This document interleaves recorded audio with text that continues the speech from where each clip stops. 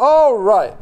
Good evening, ladies and gentlemen, and thanks again once more for coming out on this beautiful, wow, beautiful, beautiful. We needed that sunshine, I think. I think everybody needed that. A couple of quick announcements. One, the Life Philosophical class is sold out. So first, thanks to everybody who signed up from all over the world, actually, so that's very amazing.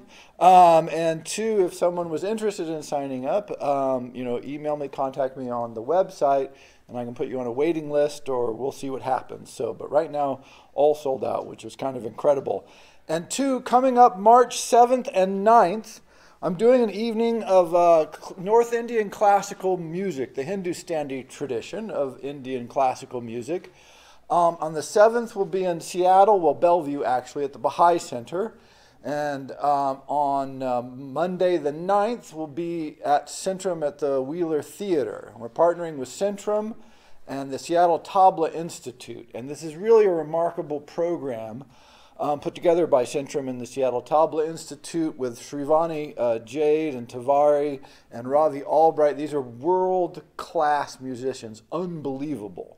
And so this evening, we're going to be able to explore, experience, hear this great world tradition that I think is too little known about. And so it'll be a chance to both understand it, we'll talk about it, we'll do some exercises, interactive, and then to hear what we've learned in action as we listen to what are truly just amazing world-class musicians. Srivani right now is touring India, and she's not playing towns the size of Port Townsend. Let me just put it that way. So, it's a rare opportunity. So, yeah, check that out. It'll be the 7th. We'll be in Bellevue at the Baha'i Center, and that information is on the Seattle Tabla Institute's website. And then on March 9th here at the Wheeler Theater. And there are a few after the event. Rob Centrum has organized a dinner where you actually all go out and you can sit with the musicians and talk to them. And so there's a few of those left as well. And you can go to the Centrum website and check that all out. But I think it's, I don't know, 6:30-ish? 5:30 then. Whatever it says, 5:30. Thank you. Yes. Forced busing. No, I'm a huge long-term fan of Indian classical music in general, and I was introduced to it by Ustad Ali Akbar Khan, which is a good way to be introduced to it, by the way. And so, yeah, I'm going to talk about that a little bit in the evening, and that's sort of my goal is as a bridge between the sort of two worlds. So yeah, it's really going to be spectacular, and we're with KCTS has been part of this, and Crosscut, and it's going to be a real amazing couple of evenings. Right. So tonight, Carl Jaspers.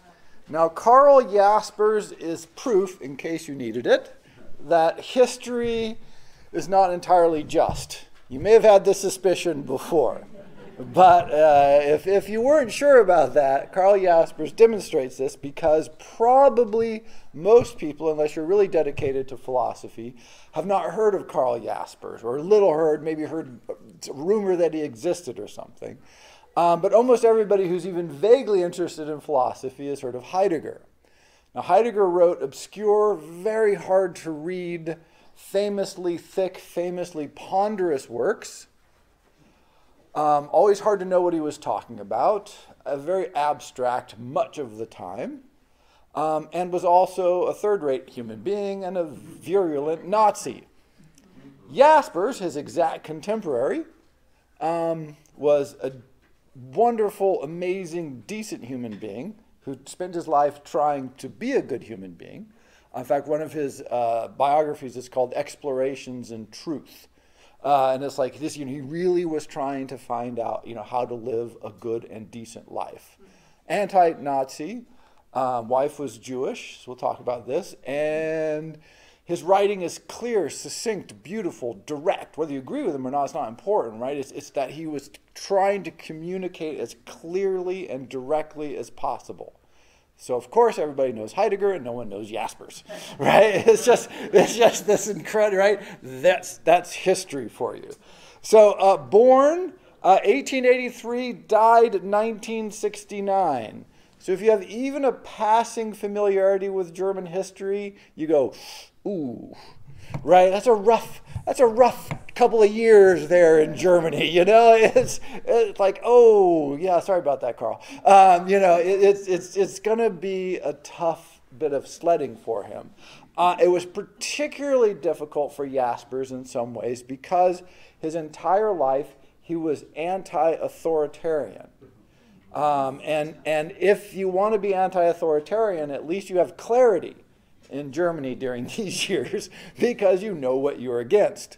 And this started, he was raised, his parents were very progressive. They were well-ish, off moderately upper class, but they really believed in giving him a fair bit of latitude. They were very interested in the arts, also nature. He spent a lot of time out in nature when he was young. But he was at the standard German, if you were the upper middle class children, you went to the gymnasium. And the one that he went to had the school headmaster says, we're going to segregate everybody into 3 groups. And, the top group, I forget what they were called, but it was all the sons of the wealthy. And Jaspers belonged to that group. And then there was the sons of, and it's all sons, by the way, sons of the sort of working middle class. And then it was the sons of the upper lower class that had somehow managed to get their children into school. And Jaspers would have nothing to do with this.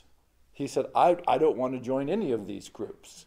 And they're like, no, you're not allowed to not join one of these groups. And so he spent like a whole lot of time arguing, convincing, and making sure that he did not have to be a member of one of those groups. And eventually the headmaster made him a group of 1. But for a long time, the headmaster said, well, none of the other groups are allowed to socialize with you. And so he really was isolated in that sense. But it was a big challenge to the whole structure of the school. And he did this essentially his whole life. And it's not like he went out. He wasn't like a rabble-rouser, or it's clear that he wasn't purposely trying to cause trouble. But he just found it unacceptable to have to give in to these sorts of structures that were just trying to repress people and destroy them. And so he goes through school, does well, but he has a breathing condition, and they thought he had tuberculosis.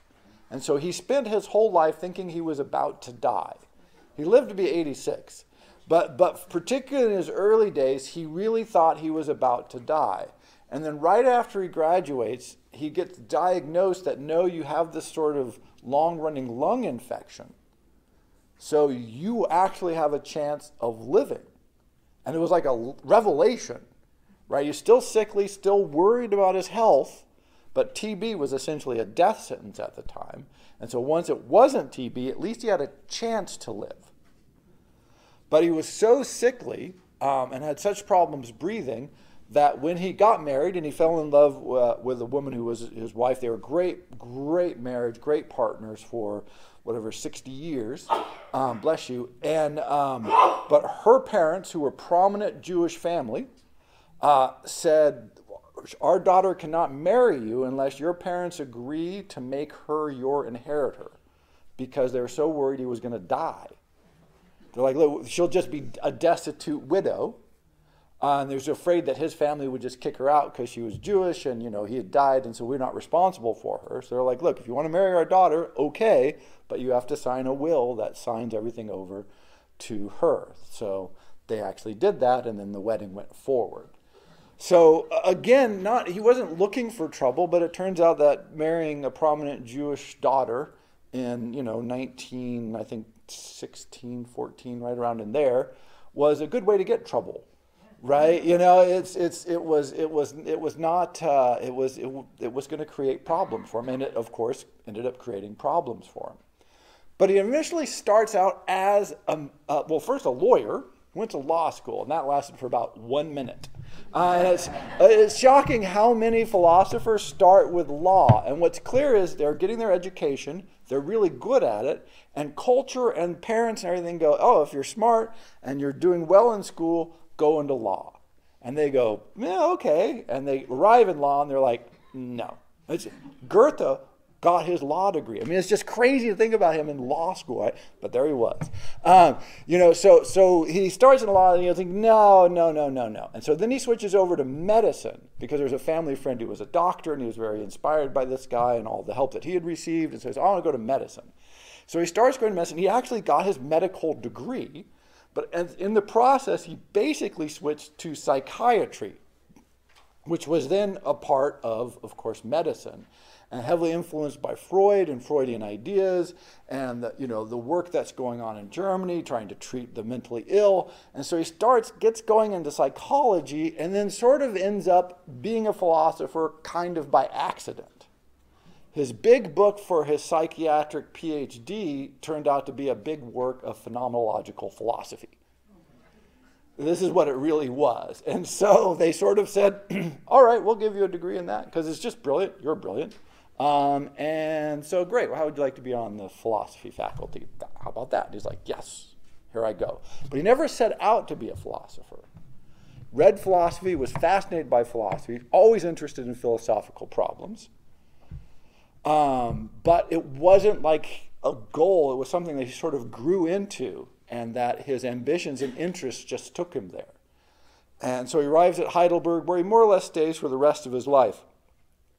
So the first quote there lets you recognize this about him. My path was not the normal one of professors of philosophy. I did not intend to become a doctor of philosophy by studying philosophy. I am, in fact, a doctor of medicine. Nor did I by any means intend originally to qualify for a professorship by dissertation in philosophy. To decide to become a philosopher seemed as foolish to me as to decide to become a poet. Since my school days, however, I was guided by philosophical questions.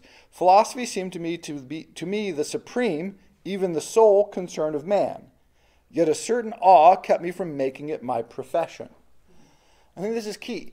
His interests were always there. If you look at his earlier psychological writings, that these are supposedly technical, professional, it's so philosophically bound. He talks a lot about what the patient can communicate to the doctor and what a doctor can actually know about a patient.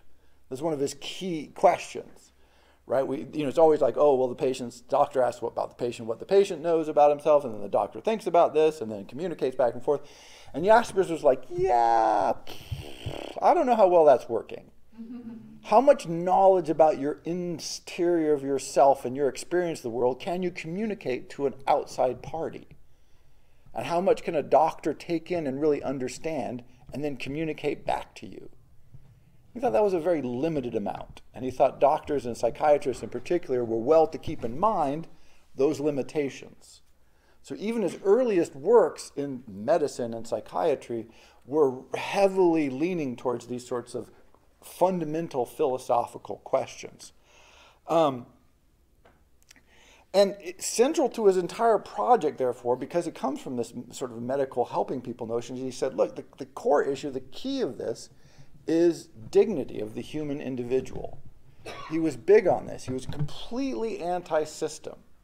He says, what you get when you get a system is you get not individual dignity, because the individual is forced to conform to whatever the parameters of the system are.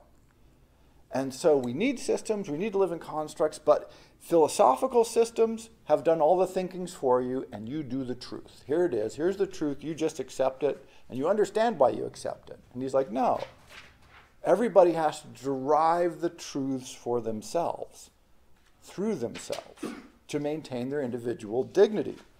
And this is another great quote from him along these lines is, philosophical thought must always spring from free creation. Every man must accomplish it for himself. So this is the antithesis of saying, well, here's this big heavy book of philosophy, read it, memorize it, write about it, understand it, prove that you know it, now you've got philosophy. He's like, no, you have to do it for yourself from free creation of your own mind. A marvelous indication of man's innate disposition to philosophy is to be found in the questions asked by children. A child cries out in wonderment, I keep trying to think I am somebody else, but I'm always myself. Right?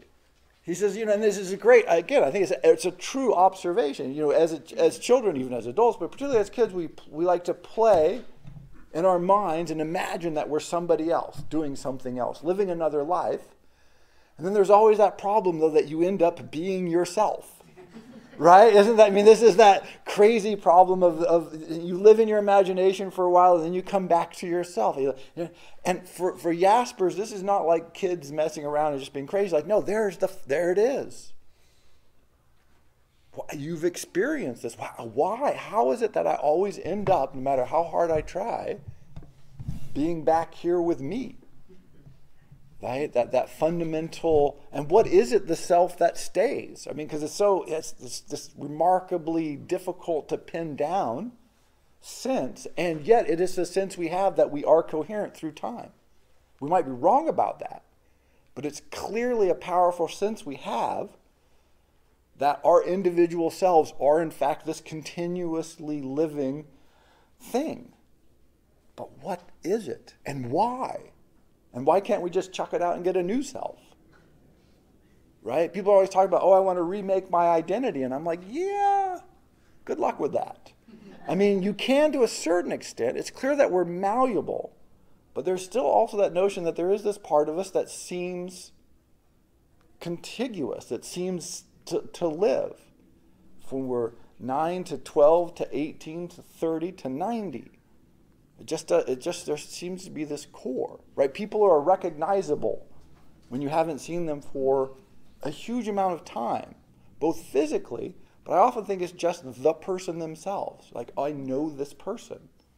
Even though I haven't seen them for 20, 30 years, I can go, yes, there's some sort of something there that can be recognized. And so he looks at that and he says, yeah, these are the kinds of questions we want to ask.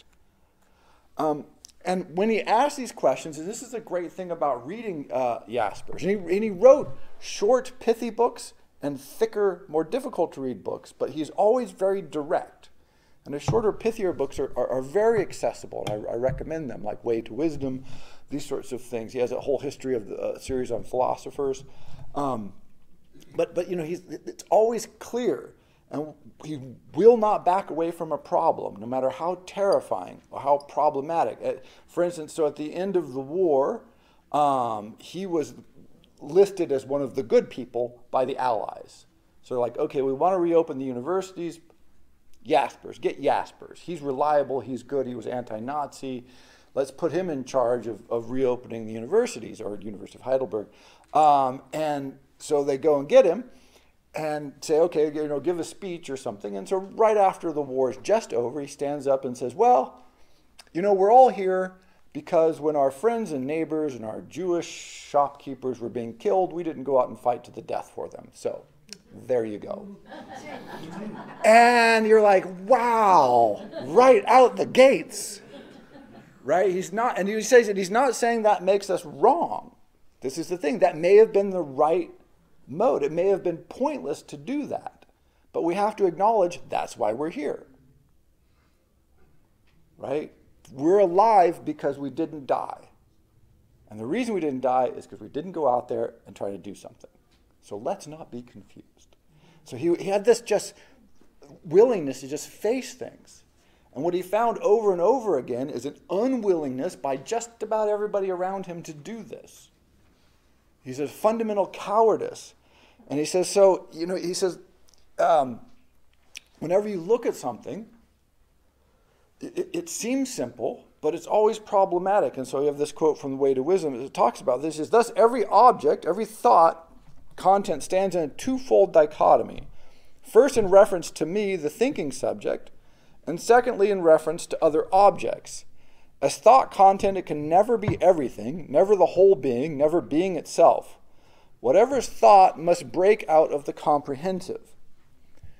And so people want to see the totality of the universe, grasping it by who's writing against Hegel here, right? You're going to have these totality experiences. You're going to be unified with the universe. The truth will descend on you. And he's like, no, the problem is, anytime you think anything, you're segregating it off from the whole, from the totality. This is what thinking is.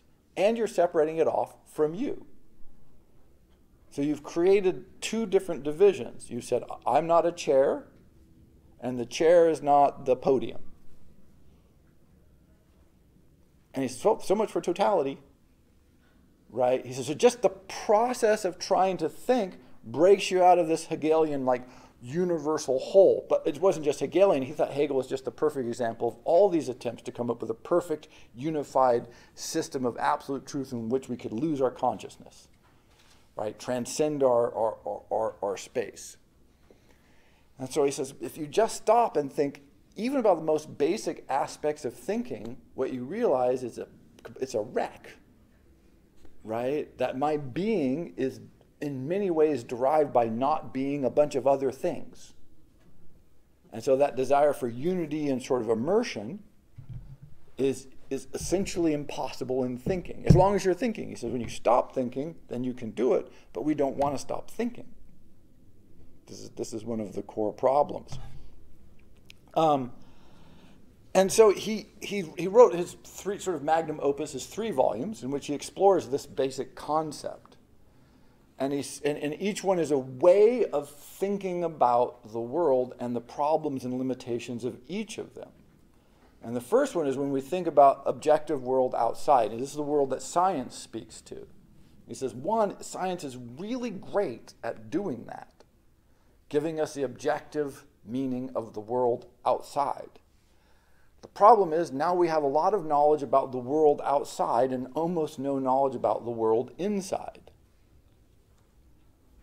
right? Which is really hard. And it turns out that what we're mostly interested in is how our world inside correlates with that world outside. And he says this is essentially not a scientific subject because people are so crazy, right? I mean, that we're how, we can say something weighs 5 pounds, but to somebody this weighs a lot, and to somebody else that weighs a little bit. If there's 12 steps of stairs, bless you, if there's 12 stair steps that I have to go up, if I'm good, I can just walk right up. But if I have a walker or a leg injury or had knee surgery, that's an entirely different set of 12 steps, right? They aren't the same. I mean, they are the same, right? We can measure them, the height, the width, everything, but they aren't the same. Our experience of them is completely different. And so that's how we have to conceptualize the world. And so measuring, he's not anti-science, in fact, he's very pro-science, medical background, but he's very cognizant of the limits of this kind of thinking. And then the second book is on the internal, external, the human. I'm grossly oversimplifying, of course, because they're all thick tomes. And then the third book, which I always find perhaps the most fascinating, is he's interested in transcendence. Because he says it's clear, we might call it, I mean, it's hard to translate the words, of course, because we might call it the ineffable.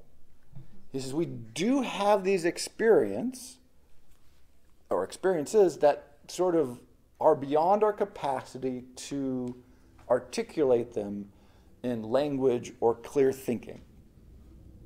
And he says, but you can't say they don't exist because we so clearly have them. And so he spends a lot of time thinking about how we relate to these kinds of experiences.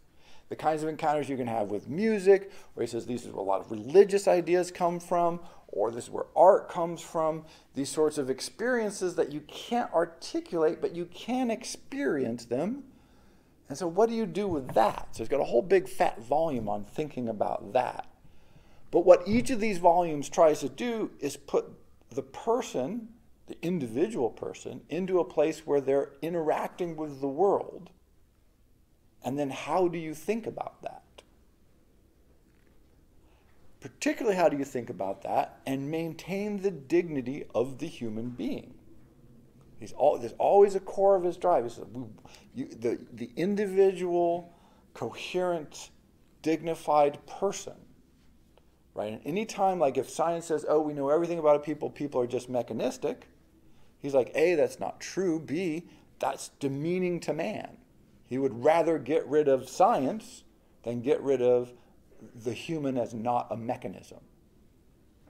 He thinks the dignity of man is more important than anything. And through his whole career, and you can see this, again, another quote here, the independence of man is rejected by all totalitarianism, by the totalitarian religion, which claims exclusive truth, as well as by the totalitarian state, which, melting down all humanity into material for its edifice of power, leaves no room for individuality and even controls leisure activities in accordance with an ideological line. Today, independence seems to be silently disappearing beneath the inundation of life by the typical, the habitual, the unquestioned commonplace. But to philosophize is to fight for our inner independence under all conditions. Right? The freedom to think inside in your own way, to be in your own way, to not be forced to be habituated into patterns of behavior that don't originate from you. So this is philosophy. That to him, this is the core of it. And the problem with all kinds of totalitarianism, which he lived with a lot, is that's what it can't have. It has to strip away your individuality. It has to make everybody into groups. The groups aren't individuals, and then nobody cares what happens to groups. It's Stalin's brilliant quip that one death is a tragedy, a million deaths is a statistic.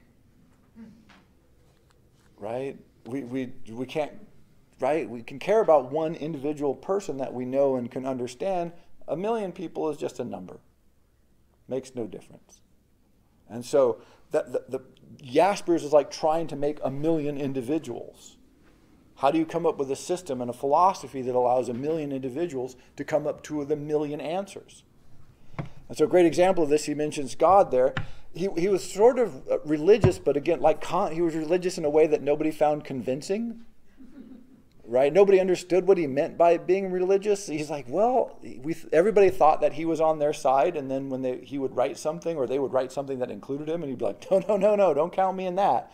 No, not having it.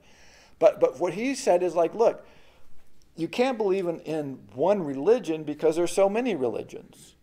And to believe that you have the right religion would just be mental totalitarian. You also can't, he says, Kant conclusively proves that you can't prove there is a God. And he also conclusively proves that you can't prove there's not a God. And so the question then becomes, is how someone understands themselves in relationship to the question.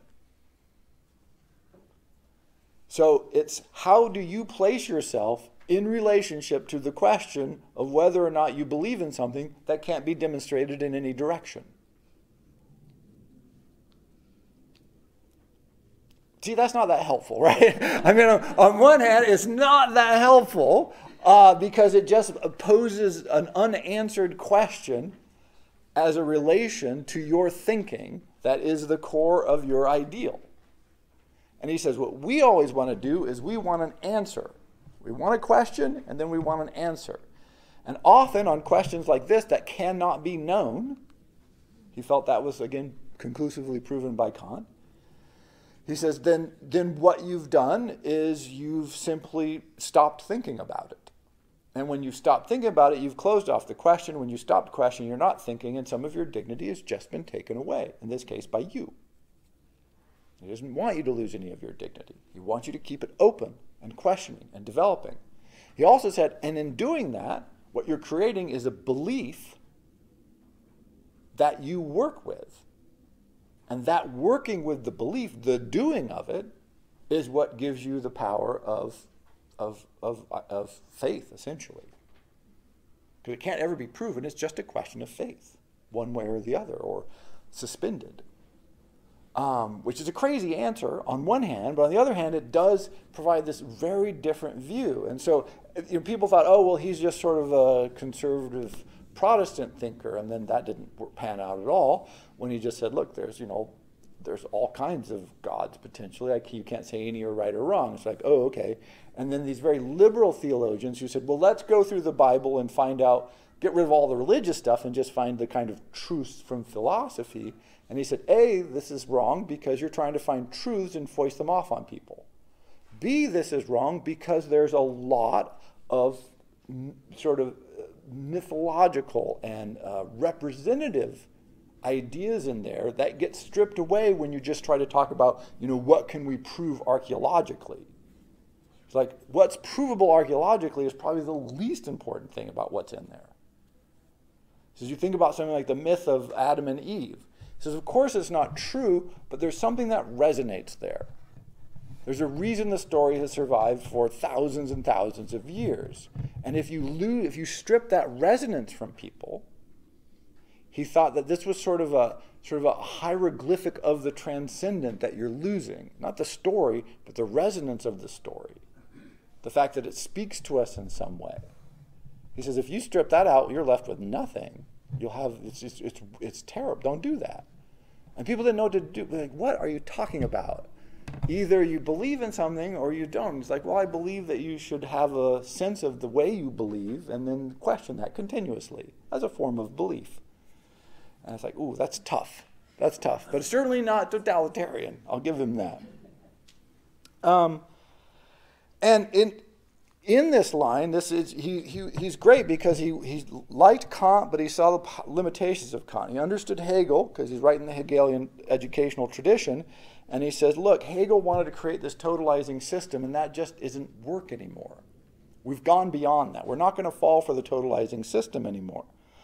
And he says, so philosophy after Kierkegaard and Nietzsche, who he groups together, we'll talk about this, can no longer bring its thoughts into a single complete system to be brought out as a presentation derived from its principles.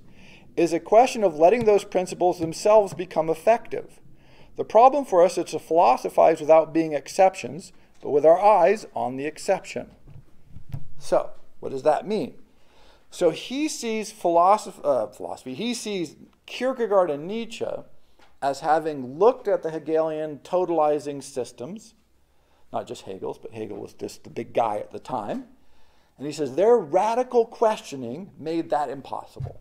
You just can't do that anymore. He says any attempt to do that is just dishonest. Because he says if you read Kierkegaard and Nietzsche, who are very different, he says, but at their core, they looked at it and they just questioned it to death.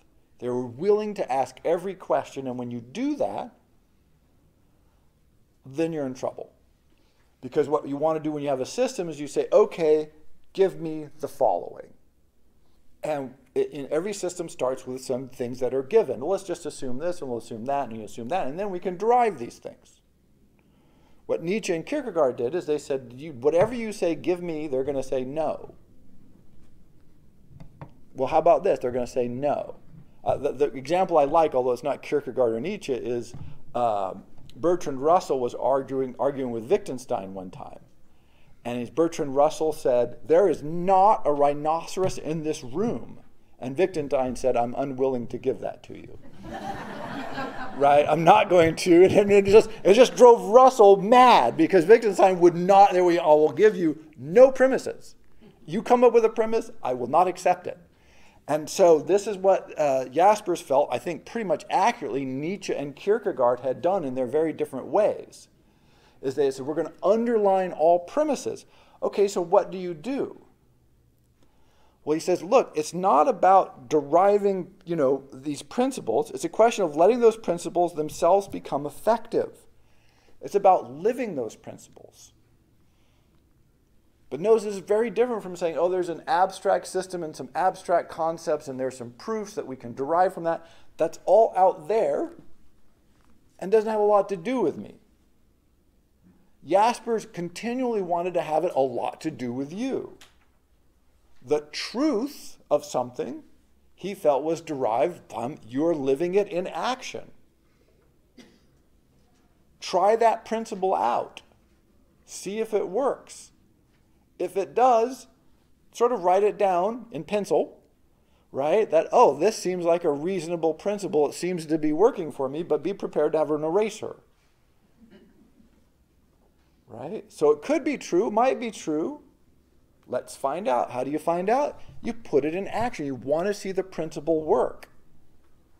Just accepting external ideas is, one, mental slavery, and two, it stops philosophy. It's not the beginning of philosophy, he felt. He felt it was the end of philosophy.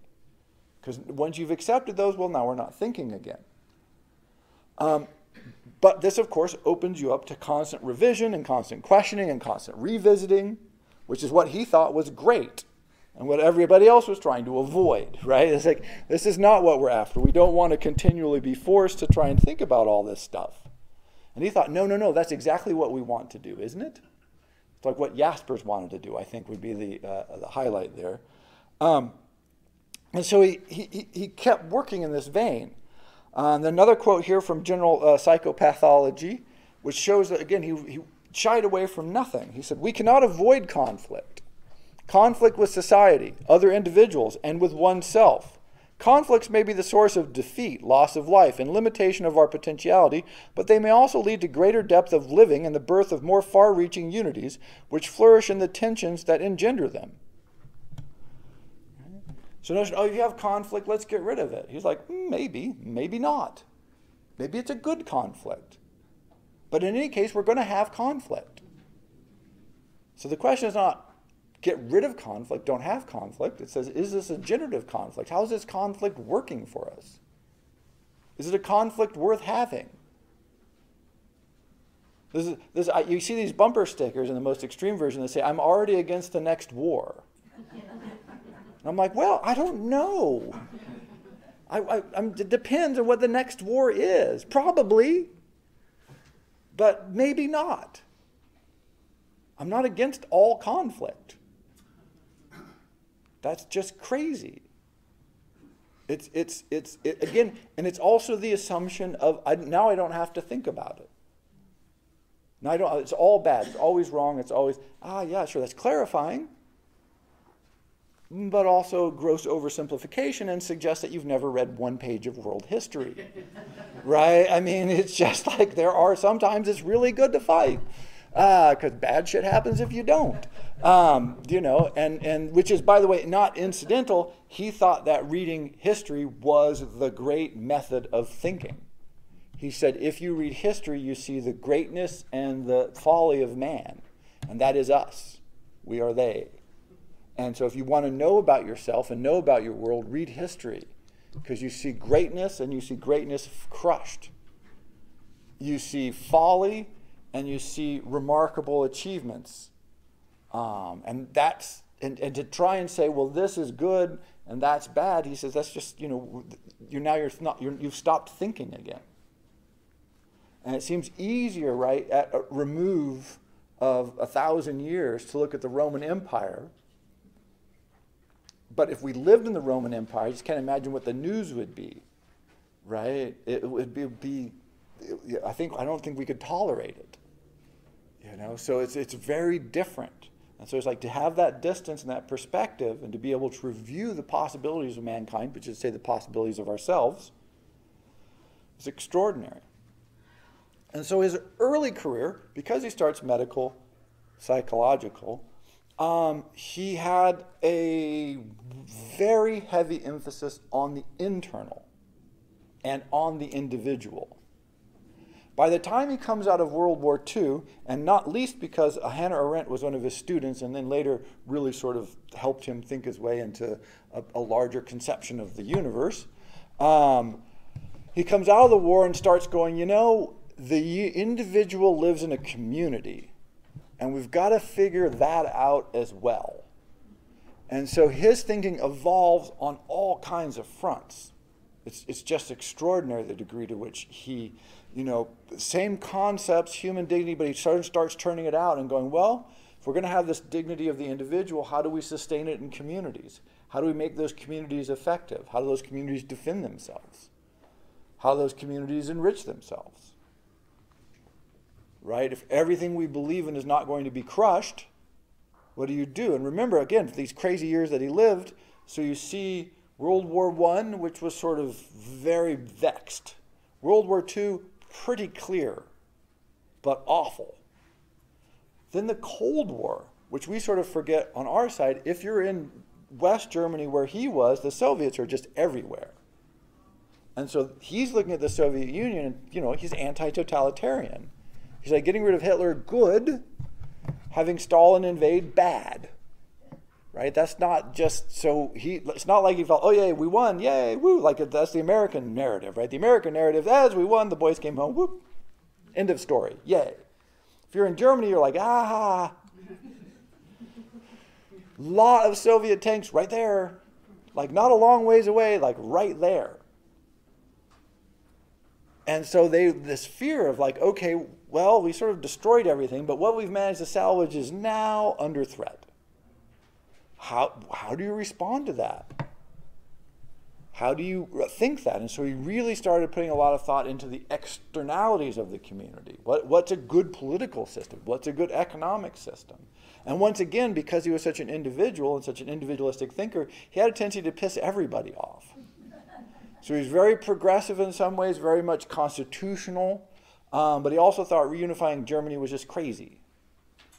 And so, of course, that was the ideal, German reunification. He just thought it was this lazy pipe dream.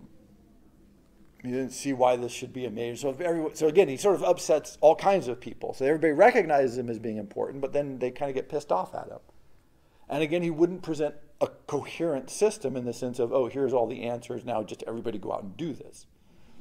His idea of a system is a whole series of questions that are hard to think about. It's like, if we all think about this communally, seriously, something. Right? But we're going to get a lot of different answers. So how do you make that possible? So, he played with that. But it was this huge evolution in his thinking. So he wasn't just saying, oh, I have the answers, I have a system, everybody else should adapt and grow and change. He just constant change, constant growth, constant adaptation. Again, though, this creates the problem. So sort of to bring this full circle, it's like, well, why haven't we heard of Jaspers? He's coherent. His writing is really, really clear, particularly if you read any 10 pages of Heidegger and read any 10 pages of Jaspers, and you'll think, I want to read more Jaspers. It's not even close. It's ridiculous. But Heidegger is famous. Hugely important phenomenology and existentialism. But Heidegger's influence is the one that's cited, not the one from Jaspers. Hannah Arendt was his student, but if you've ever heard anything about Arendt, you always hear about Heidegger, who was sleeping with her until he became an ultra-Nazi and decided he shouldn't sleep with Jews. This put a strain on their relationship. So she went to work with Jaspers because Jaspers was an honorable, upright human being. And she's like, oh, that guy turns out to be really, really an awful person. And I think I want to be with a good person. But now you hear about Heidegger, you don't hear about Jaspers. Jaspers learned from Arendt his entire life. They were in constant correspondence. They had a voluminous intellectual exchange that went on for decades. And you don't hear about that. And I think it's because of exactly what Jaspers was talking about. What do we love? We love an answer. We don't like answers that come in the form of, think about your relationship to an unanswerable question and how that dialogue inside of yourself creates a sense of your being as it moves through time and hence an identity. You're like, what the hell? That is not an answer to the question of is there or is there not a God, right? It's frustrating. And so, one, his refusal to just give answers. Two, his refusal to adopt a system. If he had said, okay, I'm an existential phenomenologist, and I'm going to found a school, I'm going to have all my students write in that tradition, and I'm going to publish a whole series of books in that tradition, he would be world famous. There's no question about it. But he didn't want to do that. He wanted all of his graduate students to work on their ideas, even when he disagreed with them. He wanted them to be really good at doing the arguments that he didn't like. That was his goal. This is why Arendt comes out of his classes, his overseeing of her dissertation work, very in a position to then argue him into new positions. He created sort of the person who could then help create him, move him to the next level. If he had just said, look, here's my system, you adopt it, you write about it, she would just be a drone. Not that Arendt was going to be a drone, by the way. That would be the goal. He never did that. And so his students produced crazy diversity of work. And he produced crazy diversity of work. And his tomes are so friendly and accessible. And it's hard to make an exclusive claim to Jaspers' works and say, oh, well, you really need this high-level technical education, and you need this incredible, phenomenal level of German, and all this. But you don't, because he says stuff like, look, kids. Often, it's not the only case, by the way, he uses examples like kids. It's like, well, kids say this, let's ponder that. Right? He's often not, he has lots of medical knowledge, he brings it in, but he's always couched in this very simple, not simple, but very direct and clear fashion, even complex ideas. So that doesn't make him very friendly to academics. And finally, he was sort of a proponent both of the dignity of the individual and of kind of the messy, wishy-washy world of a constitutional democracy.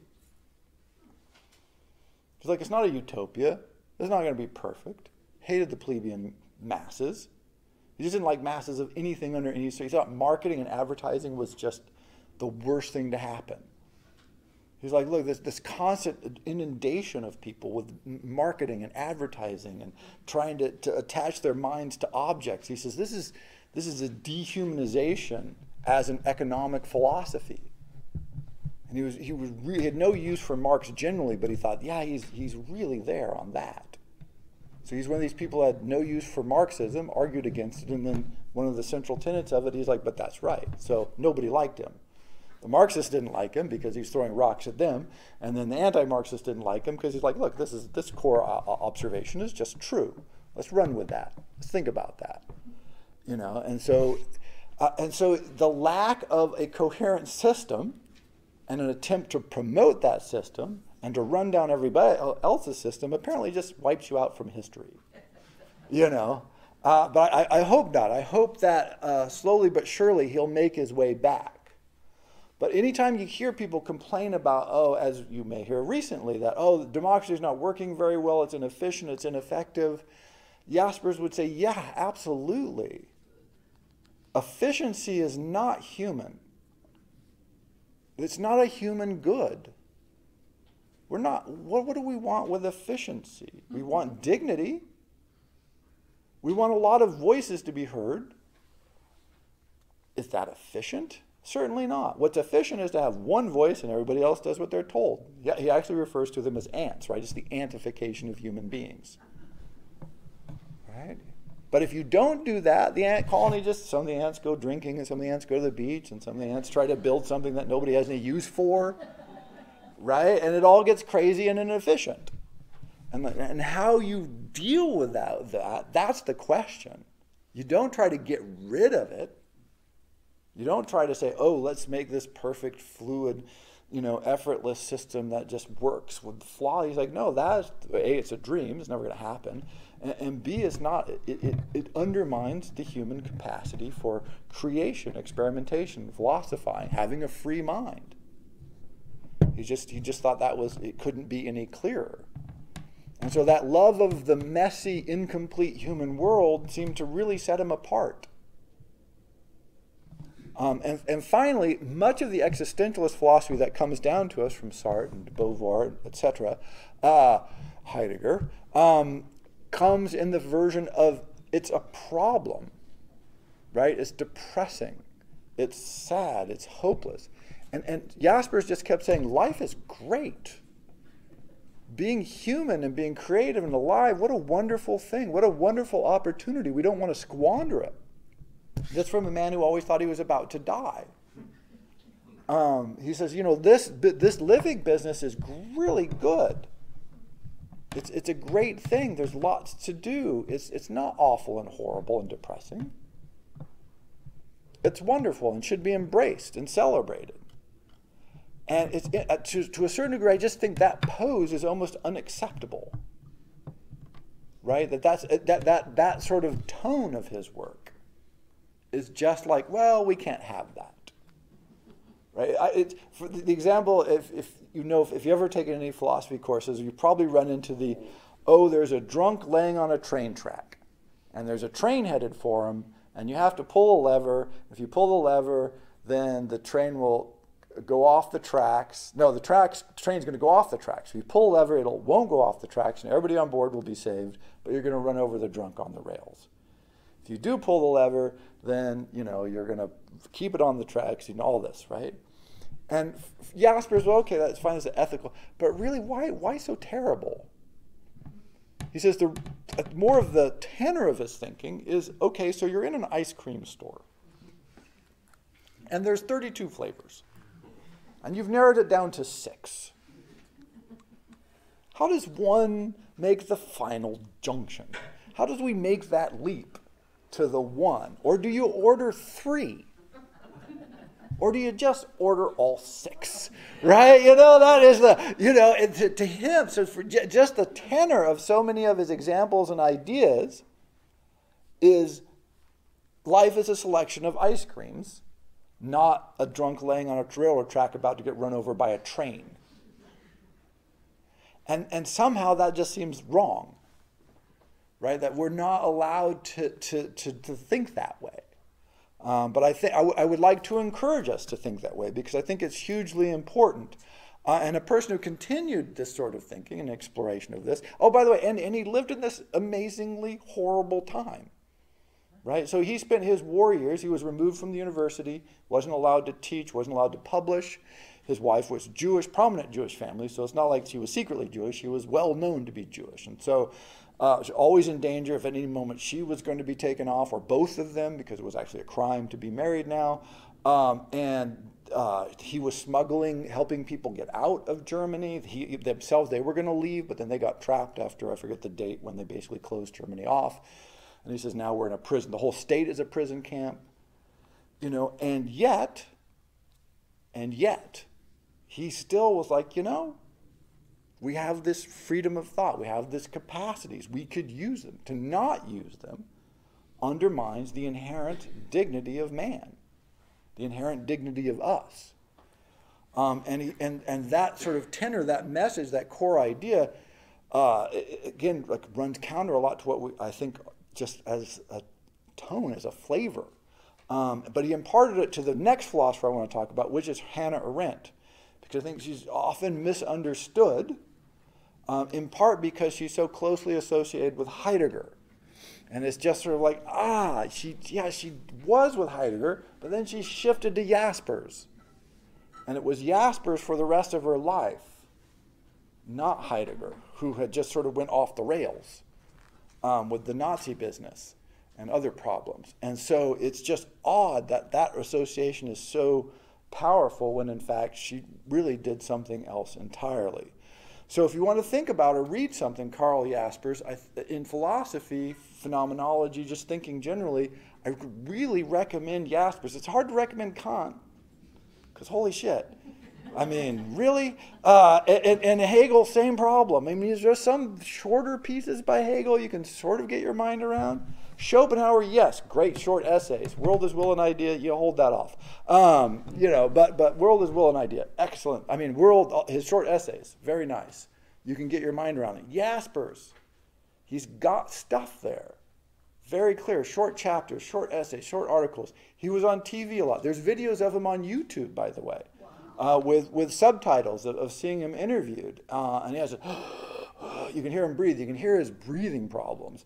But you also see an incredibly coherent, articulate man. It's like a voice from another universe, basically, because you realize he was raised in a world that's lost now, and that they're videotaping him in Germany in 1950s and 60s,